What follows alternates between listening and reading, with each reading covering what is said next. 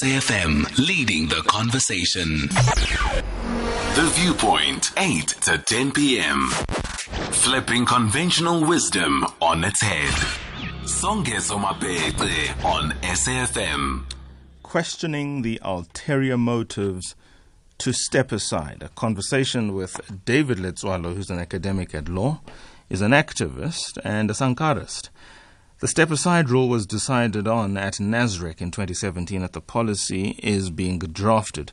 So one would wonder why ANC's senior members are not speaking in unison on a matter that was decided at the most previous conference. Tonight, David Letsoalo, about an article that he wrote questioning the ulterior motives to step aside, is in studio. Among other things, he raises the issue of integrity and how not having provision for a court of integrity in our constitution has also added fuel to the fire. He also highlights how it is very easy to confuse party politics and the law, and how the innocent until proven guilty card can be played to suit any faction. Yeah, that is a mouthful, and this is because one way or the other, somebody is bound to be unhappy, one is bound to be celebrating. David Letsoalo, thank you so much for being with us. Good evening. Good evening, Songezo. How are you? I'm well, sir. How are you? I'm fine, thank you. There clearly is no consensus on this step-aside policy, if it is a policy, or a refrain, if it is that whatever it is within the ANC itself is not united on that. Give us a bird's-eye view as to why that is. Yeah, thank you very much. Perhaps let me first preface this by, referring to a very, very important quote by Dr. Kenneth Kaunda, who famously says that the daily life of a leader is a truth contest. And secondly, another progressive, author in South Africa, Mos Mashamaite, quotes Achilles, who says that in war, the truth is the first casualty. So if we look at that, then we'll understand why such a simple thing, an obvious thing, is causing problems in the ruling party, and also the nation has actually fallen for that. So we have actually highlighted an important point to say that there's no consensus or agreement within the ruling party on this. The reality is that we are dealing with a factionalized organization. We're talking about a situation where the space is highly contested for various reasons, So it is important, though, to indicate that integrity is a noble thing. And obviously from people like us, coming from a Sankarist perspective, integrity is at the center of leadership. However, when you have a space or a ruling party which is driven by things that are not really about that very same organization itself. In other words, when we talk about the ANC, we're talking about contested issues that are not really about the ANC itself. So in my point of reference is that we're talking about people pushing an ANC interest. So both factions are actually pushing an agenda, for me, that has got nothing to do with the welfare of the ANC. Therefore, we have this space where these things are contested. So if the leadership or the senior leadership of the ANC itself doesn't seem to be agreed on, because they know that these things are going to be abused. And in fact, there are signs that there is that kind of abuse. So that is where the problem is. However, the key thing, and I know you'll understand it, is that we're living in a constitutional kind of society or democracy, which is premised on the rule of law, not the rule of ethics. So we're not talking about courts of law or courts of morals or courts of integrity or courts of religion and so on and so on. We're talking about the court of law. So where the Constitution is saying that the Constitution is supreme, then anything that can be proposed or advanced will have to hit a brick wall in terms of the fact that we're talking about the Constitution that is supreme. In other words, the law, not the integrity or the morals, should reign supreme. And I think that is where the dilemma lies for the ruling party. For me, I think it's caught in, between the rock and the hard place. Do you agree with me when I say, and this is what I'm positing to you, in a society of high ethics, there is less need for rules and regulations to govern the affairs of those people because their ethic is high. And in a society where the ethic is low, that's especially when you need rules and regulations to almost establish a base in terms of how the regulations, the affairs of the people ought to be governed. So in other words, the higher the ethic, there's no need to reference the rules book. People know what's right and they know what's wrong, and they just act accordingly. And of course, when it's a Vulasbuqa type setup, where anything goes, that's especially when you need the rule book. Yes or no? Do you agree with what I've said? Yes, Sankarist. It's actually crafted it so beautifully. Now. But the problem with that is that you're talking about an ideal world. So there's a difference between living in an ideal world and living in a practical. I don't think I am. I don't think I am. In Scandinavia, this ethic exists in the political space and in society generally speaking.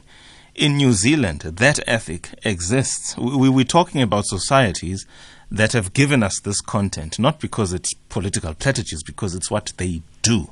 Ministers have resigned in other countries because they've misspent a credit card on a bottle of wine that they shouldn't. I haven't seen that in this country. I'm not saying it's impossible for it to happen, but I just haven't seen it, and I don't get any sense that it would happen anytime soon if what I am seeing ordinarily is anything to go by. The question that I'm actually asking is, why is that ethic in the political space seemingly such a high bar, such a utopia, that we don't even reasonably talk about it? I think I need to indicate that we basically agree, Menu. Sure. We are talking about the South African context. Yes. And hence the point that I'm saying that we are idealistic. But in fact, a lot of very, very bad things, have happened here under the leadership of the ANC, various presidents and so on and so on. And no one has ever voluntarily, stepped aside or resigned on account of that. And interestingly, even now with this step aside thing, there's also a suggestion that people should speak to their conscience, their ethical, room to voluntarily sort of, step aside. But it won't happen given the dynamics of the country, the dynamics of the ruling party, the organizational culture as it were.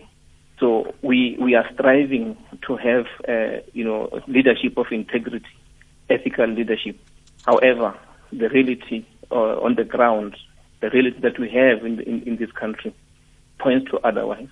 Actually, it's interesting that we have a culture of, let's talk about, corruption. We've got a culture that has been introduced. Not because it is a freedom ideal. Nowhere in the Freedom Charter we talk about people having, wealth to themselves, BEE and all that.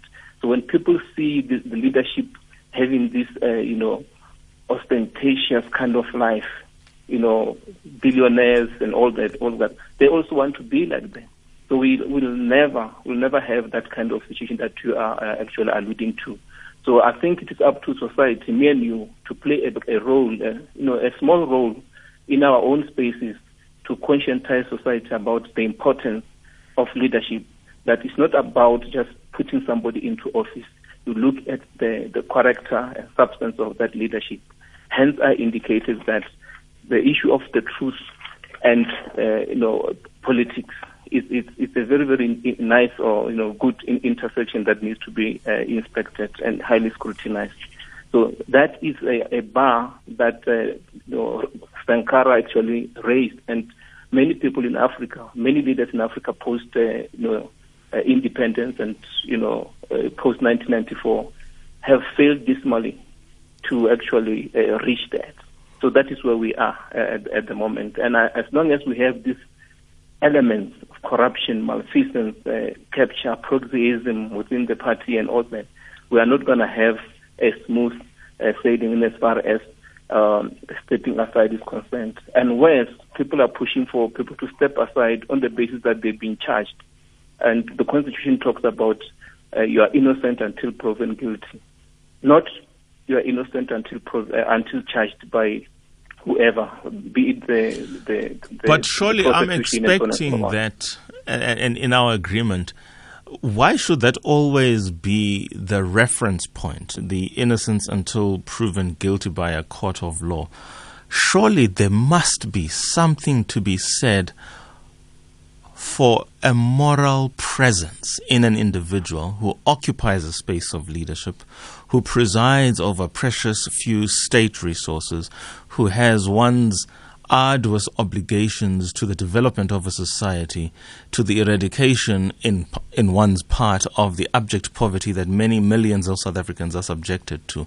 When we want to assume a position on the global stage as a leader as opposed to merely being there as an observer or just a mere participant, one wants to see all of these things that speak to progress and even the ideals in a person being embodied, how they speak, how they carry themselves, how they present themselves, and how they carry even their weaknesses. Not weaknesses that ultimately bring down the house, as it were, but simply augment humanity for humanity's sake and its development.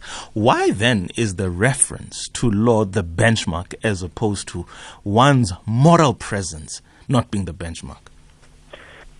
As long as the problem with that view is that where is the standard and who does it? Because we're dealing with issues of human beings here. We're not dealing with atoms. Talking about people with subjectivity, opinions, values, and so on and so on. So in the end, there is a question of relativity, and that's where the issue of abuse comes into being. Now, if there are people who have got powerful influence in society because of the media and whatever power they have, so they can drive an agenda and a narrative that paints certain people in a particular way. So if I manage to influence society in a particular way, against you, then that's where the issue of the court of public opinion comes in. And the problem with that, the importance of living in a society where there's a rule of law rather than rule of ethics. It's about creating legal order rather than anarchy. But obviously, can I? Sorry. Okay, sure. Okay. Go ahead. I don't want to lose this point because you're going to move on, I know. But this thing, who is the standard? The ANC is its own standard. The ANC will quote the year of Oliver Tambo, the year of Mama Albertina Sisulu, our heroes, our forefathers, Chief Albert Luthuli. They'll even go back to the founders, Otatu Udube, for instance, and now of late Babu Madiba, Mandela. So those are the standards of the ANC.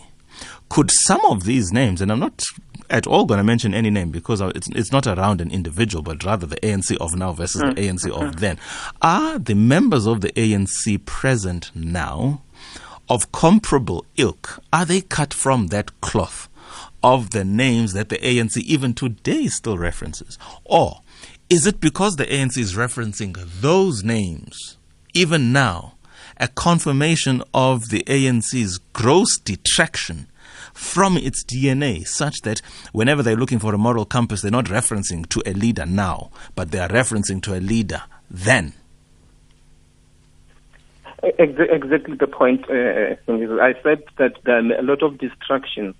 There is the ANC on paper, the ANC as in terms of their own policies, constitution, or even the Freedom Charter itself. But there is, in terms of practice, there is a radical departure from that very same document that is supposed to be characterizing the nature and being of the ANC as an organization. So it's well and good to have role models in your own space, in your own organization, but it's quite another to live by those kind of principles. So here we're talking about, as I indicated, a situation where there is a complete rot, if I can use that kind of expression. So where we've got proxemism and capture and many other things that are abounding in the organization itself, obviously the principles of the organization itself are going to be are going to be casualty to all these kind of things. So that is the dilemma that the ANC is facing at the moment. Let me ask this. I was once at the funeral of the late Reverend Stofile, incidentally at the University of Fort Hare, my alma mater.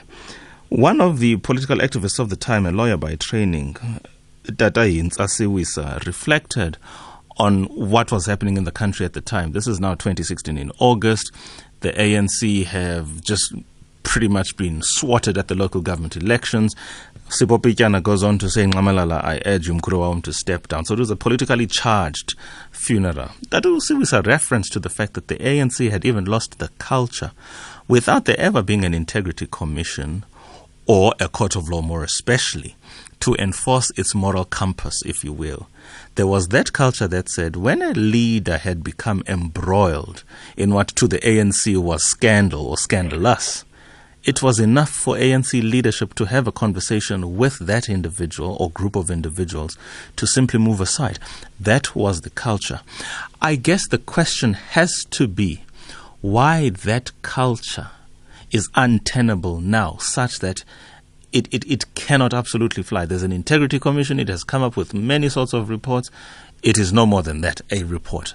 Otherwise, the marching orders are simple. I carry on until a court of law decides otherwise. And even then, it's not a guarantee that my fate is sealed. Why is that so untenable within the party? I like the fact that you made reference to that particular example, in the Eastern Cape. You see, it is difficult to actually understand certain causes. They might be innocently. They might look or sound very, very noble and well-intentioned. However, when you start to look at the pattern, you find that actually these people are actually themselves pushing an agenda of certain forces that have actually, taken control of them. So you find somebody speaking in those kind of, terms for somebody to move aside.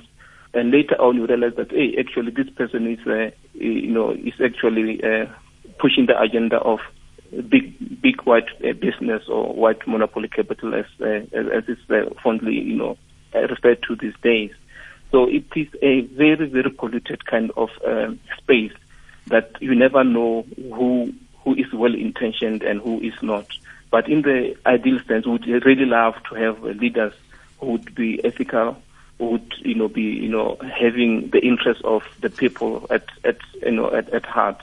But what we see and what we actually experience is the direct opposite thereof. So I think this is a big challenge that the organization and society generally will have to contend with. And I think this is the opportunity, I think, for well-meaning opposition parties to alert society to this and take advantage, if you like, on behalf of the people, to say, this is the kind of leadership that we don't really want. So I think for the electoral system itself, such, malfeasance and problems within the ruling party, give an opportunity for opposition parties to actually, push an agenda on behalf of the people in terms of how they would have framed their manifesto and their ideology. So I think, okay. Sorry. What do you think? But I really think that for me, it is the opportune time when things are like this for the pro-black kind of, organization parties to rally together to look at what is there for the interests of our people. Why can't we get together, kill this unity thing, and look at what is it that our people want, and therefore take the struggle forward. Because for me, the struggle has never been, completed. So I think that is the challenge that black political parties should actually look into, and not just look at the ANC as the leader of society, so called, and just hope that one day things will be okay. There need to be an aggressive and concerted effort on the part of black political parties to drive the agenda of black people. Final comment from you, and I've got literally 30 seconds to ask the question and to have your response. Former President Kgalema Motlanthe on BBC had once said, for the ANC to correct itself, it would first have to be out of government. What are your thoughts on that, insofar as it relates to the liberalness of the ANC's policy in terms of getting membership? It's a very low bar to be an ANC member, and similarly a low bar to be a leader within the ANC, for so long as you can command support of the majority who vote at that time in that space. Your thoughts on that? I'm giving you 10 seconds. I really believe that is the correct view, and in fact, it's a view from Frantz Fanon, who said, in order for something good to be born, something must die. So I think the ANC must, disappear a bit, and then so that it can be reborn. Maybe it will come back, pro-black organization as it was, framed in 1912 by the Africanists. Thank you. Of course, the question that remains is, when the ANC is dead, in the interim, at the very least, who becomes the ANC? 21 hours, a conversation for another day. Mr. David Letsoalo, thank you so much for your thoughts. Thank you so much, Sankarist. 21 hours, time for news.